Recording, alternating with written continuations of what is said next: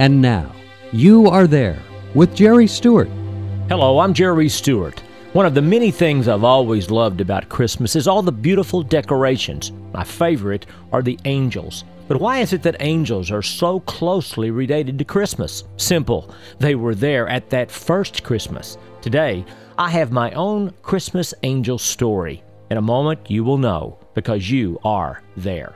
The year was 1957. I was 8 years old. We were downtown that day, stepping into those stores my mother wanted to shop in. And me, with each new window display we passed, I would stop and just stare, with my mom saying, "Come on, Jerry, come on."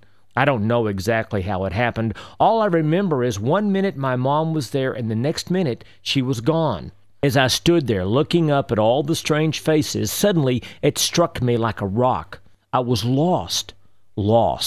As I fought to keep my tears from showing, finally it was no use and tears began to stream down my little face. Then, from out of nowhere, I heard this voice. "Well, little fellow, what's got you so upset?"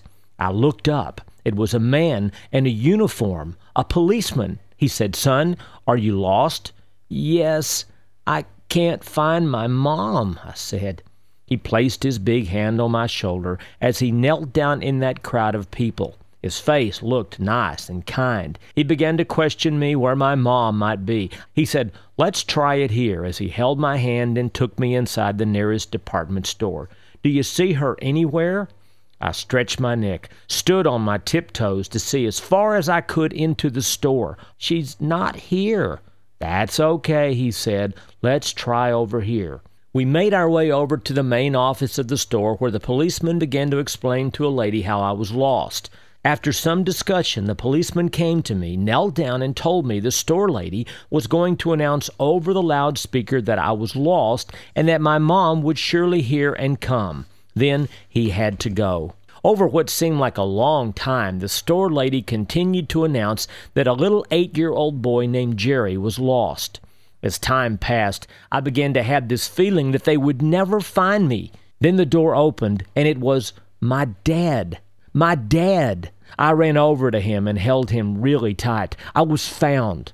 After a few minutes, finally I stopped crying. He talked to the store lady, then we left. As we walked out of the store, I explained what had happened and that it sure was lucky that my mom had sent him to that store. But he said, "Your mom didn't send me. I didn't even know you were lost. I was going to meet you all at another store, but for some reason, I decided to stop in this store first to maybe do a little shopping."